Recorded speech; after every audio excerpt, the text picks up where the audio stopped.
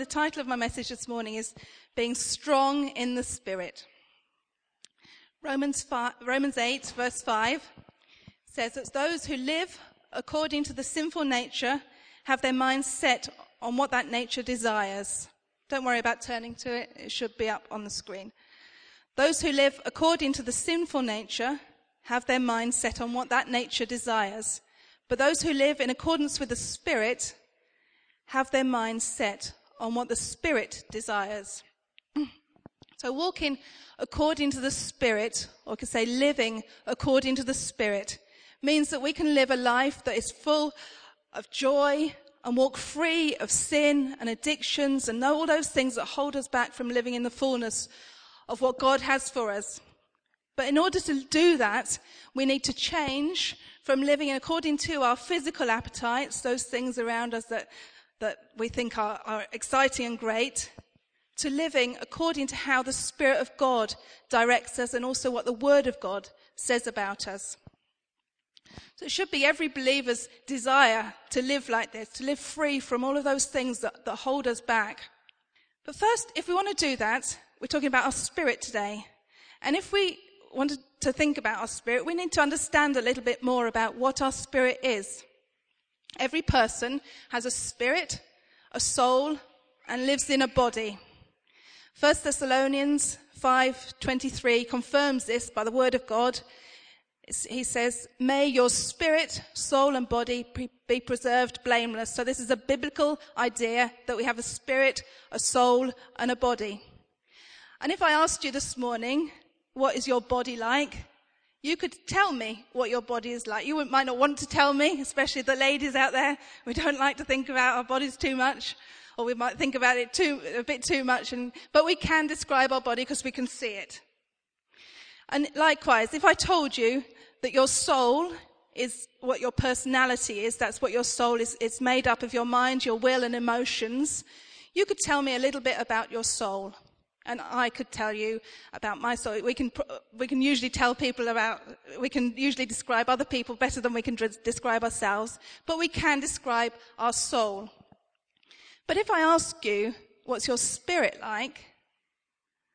I think you might have a little bit of difficulty telling me what your spirit is like. And likewise, I would have difficulty telling you what my spirit is like, because I can't see it. I don't know anything about my spirit. So I think this is a subject well worth looking at. It was said of both Jesus and John the Baptist that they were strong in the Spirit. And that's something that I want to be. I so want to be strong in the Spirit. And as I've been putting this message together, I've been learning a lot about myself and thinking about what is it that I need to do to be strong in the Spirit. So if we're going to walk in the Spirit, we need to think about our spirit. And I believe that my spirit is here, so that's why I'll keep doing that. So first of all, we need to know what God has done for us. So two verses we're going to look at from 2 Corinthians 5:17, and we can actually if you turn to that, 2 Corinthians 5 verse 17. Most of you would be able to quote this scripture to me. Are we there? Okay. It says, if anyone is in Christ, he is a new creation. Old things have passed away, and all things have become new. And verse 21 says that we're talking about our spirit, that our spirit might become the righteousness of God. When we become a born-again believer, in that moment we become a new creation, completely new, brand new. And at that moment we become the righteousness of God. Paul describes us, the born-again spirit, as being a new creation. And all things related to our spirit have become new. And we might know that in our heads, but do we really know that in our heart? Do we really believe that? And we're going to do a little sketch now. If you'd like to come out, you guys, you know who you are. And I just want to we're going to do a little sketch. Come quickly, please. And reluctantly. And I need one volunteer, please, who's going to add a bit of life to this. That would be great. So if you could take your your bits and pieces that you need. Thank you. No one volunteering. Come on, Joe. You're going to be the Holy Spirit. How exciting is that? So you have one of these. Okay. And you've got one line, Joe. So the capes represent the glory of God. Isn't that amazing? See the glory of God. And that's your spare one there. So you just put it on the floor if you like. Okay, you're going to come and stand on that side of Greg. Okay, so I'm going to introduce you. This is Father God. Isn't he wonderful, magnificent in all his glory? This is the Holy Spirit, and this is Jesus. And this is Rachel, who is a sinner. She doesn't know Jesus yet. She doesn't know that she's a That's your line. I'll prompt you when you're going to say it. So, you've got your first line. You're the first one. So, here we are. So, they're all together. Come here close, Joe. You have to come close. They're all together. They're having a powwow. They're looking over there. Look, there's Rachel. She really should be here with us. I know, but she can't come because she's not holy like us. Okay, so Father says to Jesus, Jesus, I've got a mission for you. Can you go to the earth and take the blame for all of the sins of mankind so that they can come and be holy? So Jesus goes to the earth. He turns round and he goes he's on the cross. Right. And then the Father sends the Holy Spirit to Rachel through a person. And the Holy Spirit shows Rachel what she's really like, that she really needs to be forgiven. You take that off and show her all this. So the Holy Spirit shows her what she's really like. Oh my God, I didn't realize it. God, can you make me clean because I don't want to be dirty like this anymore? Very good. So the Holy Spirit takes Rachel, puts back the cloth, the dirty robes, back and takes her to Jesus. Jesus comes.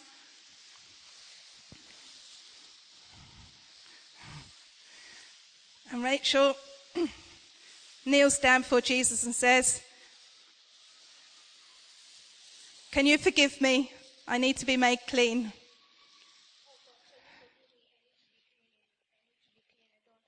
Anymore. Jesus says, I am not going to wash your dirty robes. I am going to throw them away and give you a new robe of righteousness.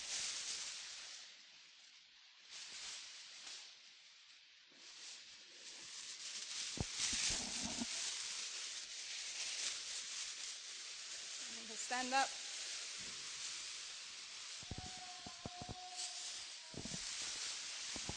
Welcome to the family of God. Amen. Give him a big round of applause. And then the Holy Spirit goes with Rachel and sits down with her because the Holy Spirit's with her always. Amen. Thank you. Just over there. Yeah. So a big round of applause for them. We just practice that on Wednesday nights.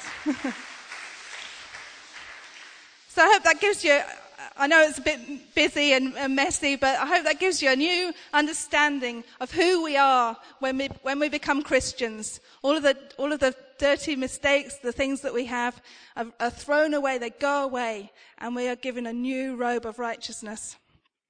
We become the righteousness of God. And that means that before God, we have a new standing. And he looks at us in a completely new way. He puts that gift of Jesus' righteousness on us. And that happens the day that we're born again. It doesn't happen as we grow into more mature Christians and we do things, because we can never earn the righteousness of God. It's a free gift that's given in that moment. The moment you're born again, you stand before God with a new nature, a new born-again spirit. And forever and forever and forever, you'll never be more righteous than you are at that moment. That moment, everything is done so that if you die in that moment, you'll go to heaven, because God looks at you with such love And this is such an important revelation that we need to have as Christians, that we have that new standing before him. And that God sees us now as his children, just as Greg said, welcome to the family of God. We're now in the family, we're his children. And he loves us so much, but he loves us as much as he loves Jesus. Can you imagine that God loves you as much as he loves Jesus? That's such a truth that we just can't quite get in our heads. It's so difficult. And I pray this morning that we'll have a revelation that Jesus loves us, that God loves us as much as he loves Jesus. A lot of Christians never understand that. And because of that, we can live very, very poor lives before our Father God. As born-again Christians, we're alive to God. We're enjoyed by him. He's always glad when we come to him. Romans 6:11 describes that. He says, in the same way, count yourselves dead to sin. So dead to sin. All of our sin is gone. Just like Paul, he threw the robe away. Jesus throws all of the things that we've done wrong away. We're dead to sin now. And we must count ourselves alive to God in Christ Jesus. Now our bodies have 5 senses. We can see, we can smell, we can taste, we can touch, and I can't remember the other one, smell. Never mind, I forgot one. And that's what we've been given. God has given us 5 senses. But he's also, as we become a spiritual being, when we become a Christian, our spirit comes alive, and so that we can communicate with God's spirit. Until then, our spirit is dead in sin. Until we become a born-again believer, our spirit was dead in sin. But as we become a Christian, our spirit comes alive, and our spirit can now communicate with the Spirit of God. The miracle of new birth, our spirit is joined to the Holy Spirit and filled with supernatural life. We were created with the Spirit so that we could relate to God. But until we become a born-again spirit, it's kind of suppressed. But then it comes alive, and then we can communicate directly with God. 1 Corinthians 6, verse 17 says, but he who is joined with the Lord is one spirit with him. Isn't that an amazing verse? But you are joined to the Lord, and you are one spirit with him. Your spirit and the Holy Spirit, one spirit. That's just phenomenal. Phenomenal. And it blows my mind to think that my spirit and the Holy Spirit can communicate with each other. My spirit is one with his. So we need to learn how to communicate with the Holy Spirit. We need to develop our spiritual lives in order to live according to the Spirit. And when we do this, the choices that we make move from preferring those things in the natural experiences to preferring the things that please God. When I became a Christian, it's 10 years ago actually this year, I had many things that were really bad in my life. And one of those things was that I was a smoker. And I know I've heard it say that, smoking's not a terrible sin. It's not going to prevent you from getting to heaven, but it might get you there a little bit quicker. Ba-bum. But when I became a Christian, I smoked, and I really enjoyed smoking. I loved smoking, but I knew that God didn't like it. He never said, you must give up smoking. But I think he said, I really prefer it if you didn't smoke. But I struggled, and I didn't give up smoking for just over 2 years. So I was a Christian, and I was smoking. I was a heavy smoker. I was smoking between 20 and 30 cigarettes a day. And I kept praying, and I knew it was wrong, and I didn't want to smoke. But my spirit was weak in those days. It wasn't strong. But it was something I really struggled with. I didn't want to be a Christian and smoke, but my body was addicted to the nicotine, and so every morning I'd get up and I'd have a cigarette, and I'd feel like a failure. I'd feel like I wasn't a very good Christian. But I prayed, and I kept trying to give up, and I couldn't do that. And then one Sunday, I went to a church, and there was a guest speaker. It wasn't this church, it was a different church. There was a guest speaker, and he preached a great message. And then afterwards, completely unrelated to the message, he said, for anybody who would like to come forward to have addictions in their lives broken, to come forward and receive prayer. So I went forward. I had an asthma attack the night before, and I really thought I might die. So I did run to the altar. And as I did that, there were lots of people there. I was nowhere near this man. And he prayed. And it was the most incredible experience I'd had up until then with God. It was just like an electric bolt went through my body for about a minute. And from that moment on, I've never wanted a cigarette. I've never smoked a cigarette. I've never had that desire. And remember, I said that I really enjoyed smoking. It's just amazing. And as I've been thinking about this message, I just think that what happened in that moment was the Holy Spirit was one with my spirit. But my spirit wasn't very strong at that time. But it's like he infused my spirit with such power in that moment that it broke that addiction, and my spirit rose up in that moment and said, no more, I'm in control now about this issue of smoking. And you body, you can just submit to what my spirit wants, because now I'm not going to be a smoker anymore. So it's an amazing story. I know that other people have, they became a Christian and they stopped smoking in that time, but this is something that, God deals with us all differently in different ways and in different times. So, what do we need to develop our spiritual lives in order to be strong in the Spirit? We need to believe that we need a strong spirit. If we don't believe that we need a strong spirit, then we're not going to push ourselves. There's always going to be a war going on between our body, our soul, and our spirit. The body wants what it wants. The soul wants what it wants. The spirit wants what it wants. And we need to make sure that we're spiritually strong so that our spirit, which is the same as God, will be the one that overcomes.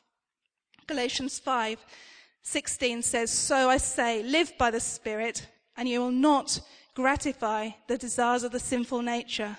If we live by the Spirit of God, if we allow our spirits to be strong and measure up to what the Spirit of God wants, then we'll no longer live by what our sinful nature desires, but what the Spirit of God wants for us. I also believe that we need to develop our spiritual lives in order to fulfill the call that God has for each one of us on our lives. We're all here and we might think, well, God really hasn't got anything special for me to do, but that's not true. The book of Ephesians says for each one of us, every believer, that God has prepared good works for you to do in advance. And over your life, there are things that are spoken that God has for you to do. And in order to fulfill those, you have to rise up strong in your spirit so that you can fulfill the call of God, what he has for you. It might not be to go into the ministry. It might not be to be part of the worship group or leadership of a church. But there are good works that God has prepared in advance for you to do, and you need to rise up strong in the Spirit so that you can fulfill those things. As many of you know, we recently went away as a youth group to Wales, and a lot of you will know that in Wales there are a lot of hills. And compared to Cambridge, which is very flat, it's very hilly. And we heard that there was a co-op in the town by where we were staying, and the guys wanted to go to visit the co-op to buy some different things than they had at the tuck shop. So off we went. Quite happily off we went, and then we went the long way around to the co-op, the way that I thought was the best way to go. Up we went, up this hill. I was huffing and puffing. I'm afraid that I must admit to you this morning, it's very bad, I know, but I don't do any physical exercise. I could make up lots of excuses, but I'm just lazy, okay? I don't do any exercise. And I know that's bad. So when we were going up to the car, up these hills, I was the last one. Udi very kindly kept me company. But she was slow because of me. Then when we came back down, they found a shortcut. And we're going down this very steep hill. It was just like that. And I thought, oh no, they're going to want to come to the co-op again. And I bet they're going to want to go up the steep hill next time when we come back. And of course they did. And the second time I thought, I thought I'm going to have to go the long way round. There's no way I can go up there. I really thought I couldn't, Daddy. Anyway, I did make it. And in the same way that my body needs exercising to get up those steep hills in Wales, so our spirits need to be exercised in order that we live a healthy Christian life, and that when we come to those choices and those difficult times, that our spirits will be the ones that win. So we're going to look at some ways in which we can ensure that we do have a strong spirit. Some of these you'll think these are very basic, but they're not a given. Not everybody does all of these all of the time. Okay, so the first one is attending church. That might seem very simple. Well, I come along to church, but by attending church, what I mean is that we get involved in everything that the church puts on. We're involved in the prayer meetings, that we come along to the Bible school, that we come to social events, and be part of what the church does week by week. Jesus said that his disciples would be known because they love one another. And I don't know about you, but I find it very difficult just to say hello and goodbye to somebody on a Sunday morning and really develop a loving relationship with that person. We need to really come and embrace the church if we want to be part of it, and really so we can come and we can just be part of it. The Word of God says that we're living stones being built together. Are we really a living stone of a part of King's Church that's really God can rely on and really be built together, be part of the stones that he's building together? So that's my first point, really. We need to come and be part of the whole local church, not just sometimes, but all of the time. Another thing we must do is spend time in the Word of God, know what the Bible says. We need to love the Word of God and know what the Word says about us. We'll always be tempted by the devil. The devil is one of his jobs is to tempt us. Another one of his jobs is to intimidate us. But if we know who we are in Christ, if we know, like those verses that we've just tried to demonstrate here, that we're new creations in Christ, we've been created, the old is gone. The old is gone and the new has come.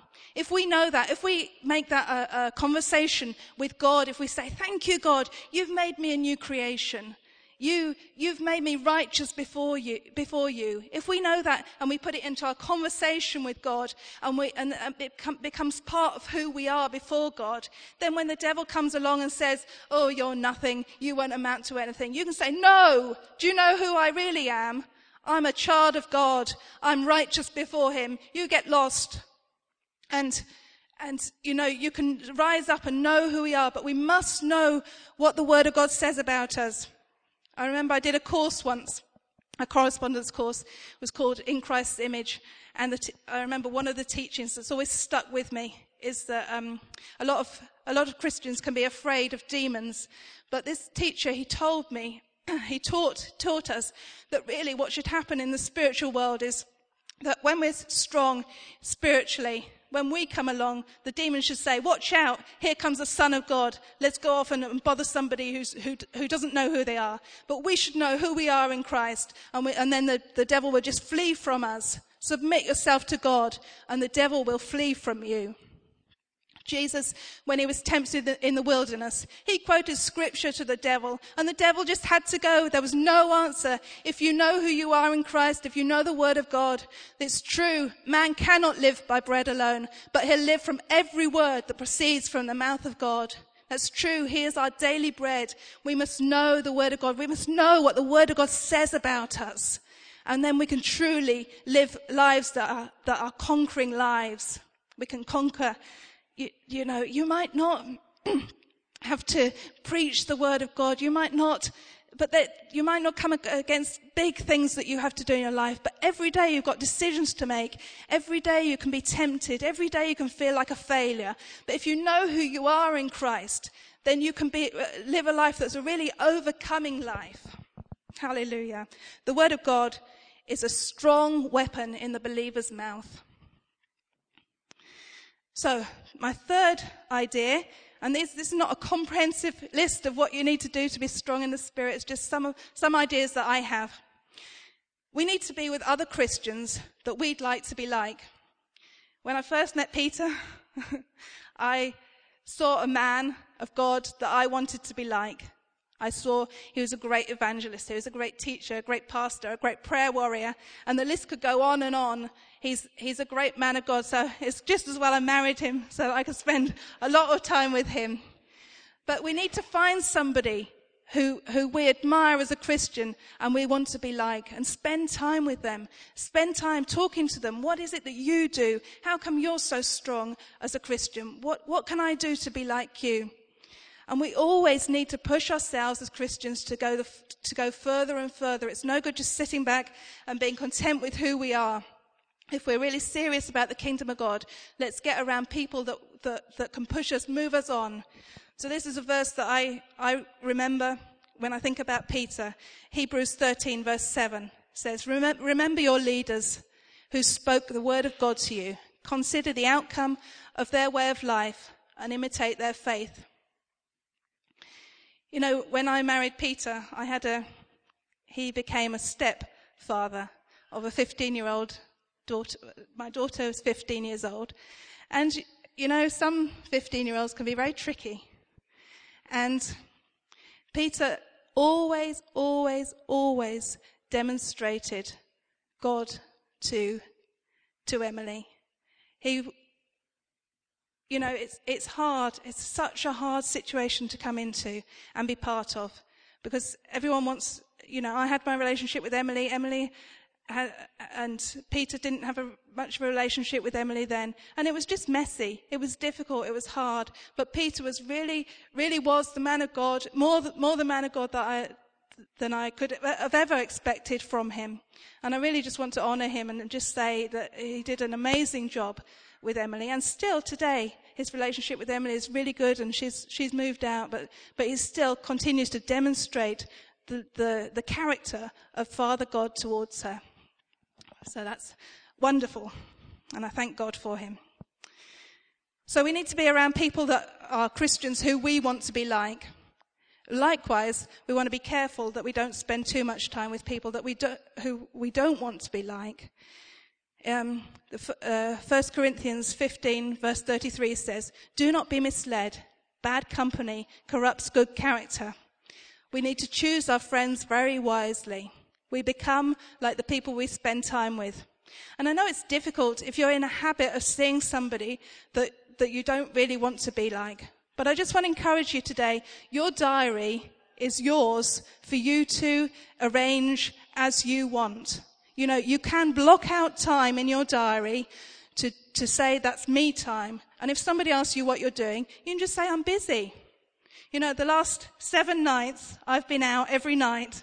And tonight, I've blocked out. I'm not doing anything for anybody. Nothing's coming between me and my bed tonight. I'll be in my bed probably at 7 o'clock. But I've been busy and I need some time on my own tonight. And I have every right, whenever I have free time, to do whatever I want with my free time. Often people that you don't want to be like can be manipulative, and you can feel intimidated by them, feel like you have to make up excuses, and you can think, oh, well, I mustn't lie. But you don't have to do that. You can just say, no, I'm sorry, I'm busy. And it's none of their business what you're doing. So, just a handy tip there. So we mustn't spend too much time with people that we don't want to be like. We also need to develop a personal prayer life. This should be something, talking about diaries, something that comes first in our diaries, not last 5 minutes squeezed in at the end of the day just because we feel guilty. As Peter said a couple of weeks ago, if we want to develop a really good friendship with God, we need to spend time on our own with him. If you want to be a friend of anybody, you need to have that relationship when it's just the two of you. And it can be hard at first, developing that relationship with God. I remember a long season, quite a long time ago, when I used to get up initially an hour before work every day just to spend time with God, because I knew that I had to do that. And it was hard. Sometimes it was dark and it was cold and it was just me and God and there was no atmosphere. And sometimes it just felt like it was just me and there was nobody else there. But I had to put my faith in the fact that God was with me when I got up early to meet with him. And I really believed that was the time when I really established my relationship with God. And as time went on, it got easier. Just to use an example, every time I walked up that hill in Wales, it got slightly easier. I was never going to win. I was never going to beat Renz and Greg and Paul going up that hill because they exercised regularly. But every time I went up the hill, it got slightly easier. And it's the same with us when we spend time with God. Every time it will just get a little bit easier. We'll get to know him a little bit better. We'll know that he's there with us. And there's not going to be flashes of lightning and he's not going to come down and there's not going to be an angel on the whole anyway. But you will get to know him better. And you will start to live in a life of breakthrough. I remember when when we had our first date, I was getting up very early in the morning, then I started to extend my times getting up to spend time with God. And so, because I was doing that, getting up very early in the morning, I was going to bed at 9:00 at night, and we were trying to work out how on earth we're going to be able to spend any time together, because that was just anyway. Obviously, we worked it all out, but yeah, the more time you spend with him, the more time you want to spend with him, because he is everything. But you have to have that breakthrough before you get there. Okay, my next point is that it's a great idea as a born-again believer to speak in other tongues. The Word of God says that for anyone who speaks in tongues does not speak to men, but to God. Indeed, no one understands him. He utters mysteries with his spirit. So when I speak in another tongue, you can't understand me. You're not supposed to understand me because I'm uttering mysteries with my spirit to God and I'm speaking directly to God. It does exactly what the Bible says it does, speaking in other tongues. He who speaks in another tongue edifies himself, which means that you build yourself up or you charge yourself up. You're thinking about our spirit. Think about your spirit having a massive electric charge. Isn't that wonderful? It's wonderful to speak in tongues, but we won't do it unless we believe that that's true. If we start to believe, if I speak in other tongues, it's going to strengthen me. I'm going to be changed. I'm going to be different. Then we'll start to do it. But we have to believe that that's true. When I teach Treasure Kids, I always want to know that the Treasure Kids, that the kids out there know what it means to be a Christian. That's my first question to them every time. What does it mean to be a Christian? I want them to understand it now. It's great if they know the story of David and Goliath. It's great if they know about Samson and Delilah. But they need to know in these days, in these early days, what does it mean to be a Christian? And then I also say, do you want to speak in other tongues? They're only, 9, 10, 11, but we need to impart everything that we've got to them as early on as possible. And probably a month ago, we had a new member of our Treasure Kids, and they came along, and I was talking about speaking in tongues. I said, do you want to do it? Do you want to speak in tongues? Do you want to strengthen yourself? Do you want to be strong in your spirit? And he said, yes. Yeah, I want to do that. So I said, come on then, Wanya and Leah, we're all going to stand round in a circle. And it's Leo. And I said, Leo, you try and speak in tongues too. And I thought, well, he might give it a go and I said, it doesn't matter if you can't do it at all.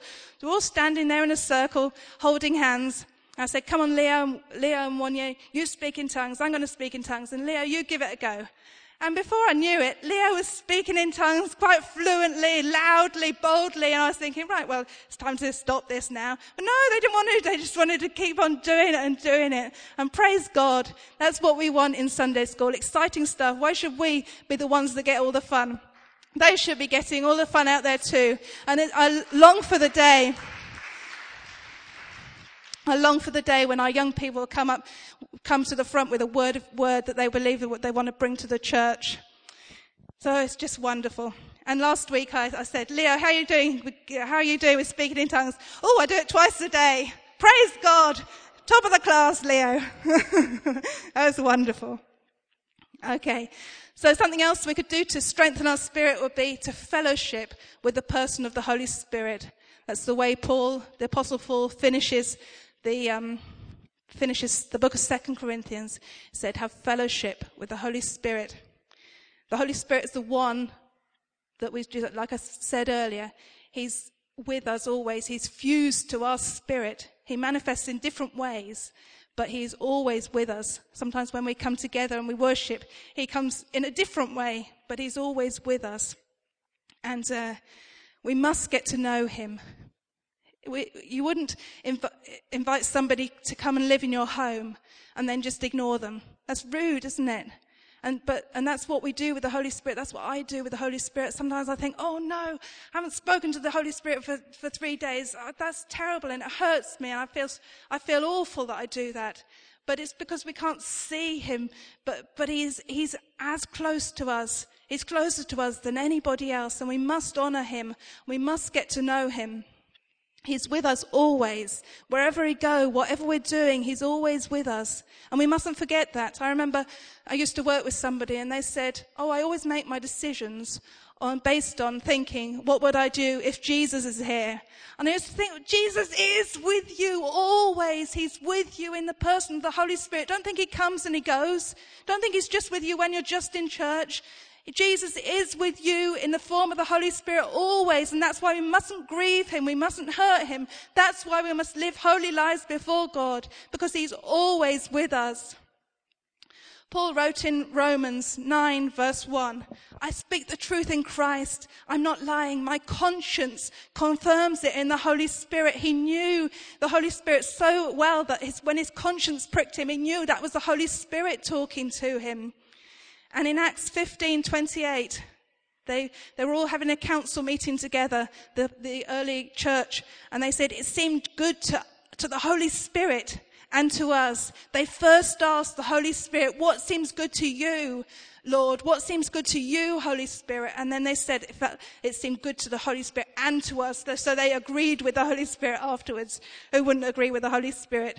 The Holy Spirit brings the very wisdom of God into our hearts and into our mouths.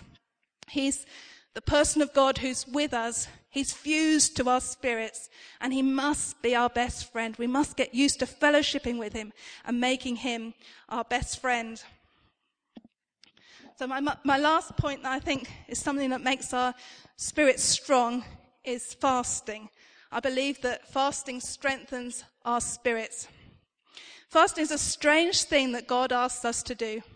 And I don't really understand why he asks us to go without food. Only I know that it means putting him first. It puts him first. And it's a real sacrifice. Fasting is not easy. It's not easy to do. Maybe it's something to do with the whole thing that when I'm weak, then he is strong. I recently saw somebody's post on Facebook saying that if a man thinks of food in his heart when he's fasting, then he has already broken his heart in his fast. Well, if that's the case, then I may as well give up now, because when I go through seasons when I fast a lot, and I don't necessarily tell Peter when I'm doing it, because during the week we can often not eat together, and I just want to get on with it. But he can always tell when I'm fasting, because I'll be sitting on the sofa, I'll have a takeaway menu in my hand, and I'll be dreaming about Saturday night's feast. It's usually pizza. So fasting is a mystery. It's something that God asks us to do. And he asks us to do it regularly. In the Bible, he says, when you fast, not if you fast. And it's something that I believe really strengthens our spirits. So if we're going to look again at Galatians 5:16. The Bible says, so I say, live by the Spirit, and you'll not gratify the desires of the sinful nature. For the sinful nature desires what is contrary to the Spirit, and the Spirit what is contrary to the sinful nature. They're in conflict with each other. So you do not do what you want. Have you ever thought, right, I'm not going to do that anymore? It's like me when I was still smoking. I don't want to smoke anymore. But the time came round and I'd light up another cigarette. I did what I didn't want to do. I went against what my spirit said was a good thing to do. We need to exercise our spirit so that we put our spirit in charge of the decisions of our lives. But we can only do that if we practice some of those things that I've talked about. There are many other things that we can do to be strong in the spirit.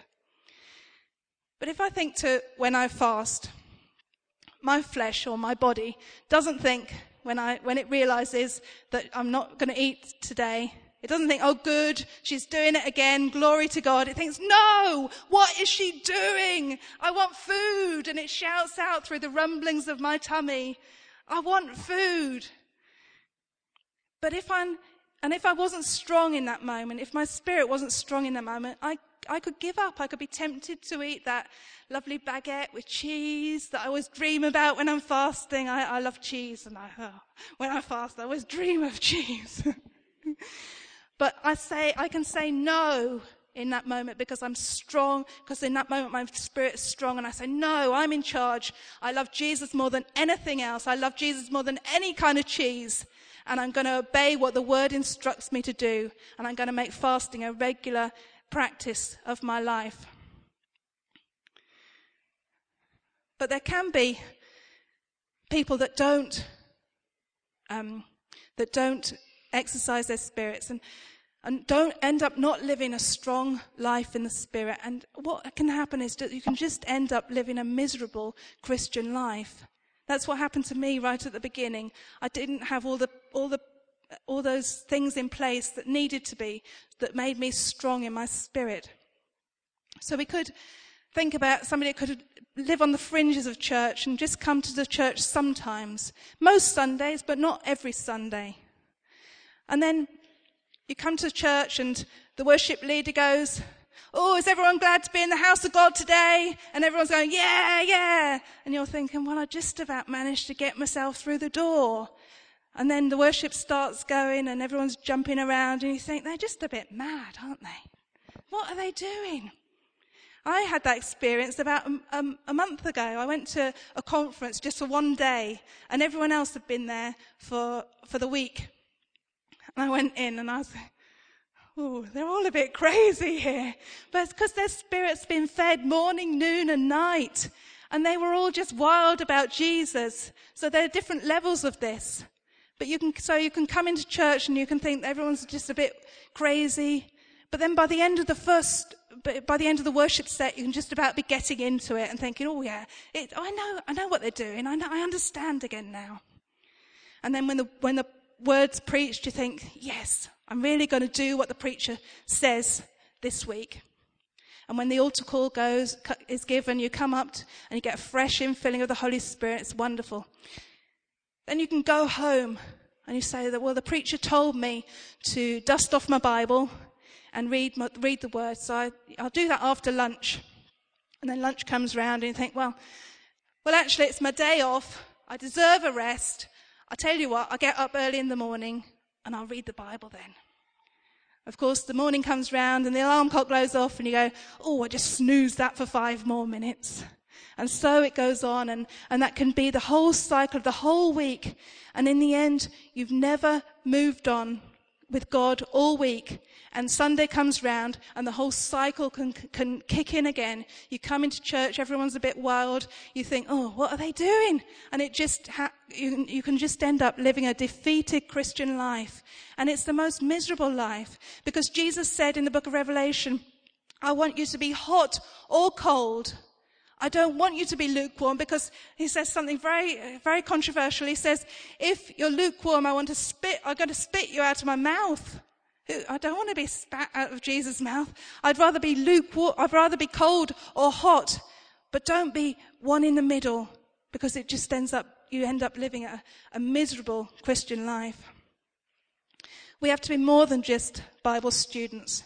We have to live out the word.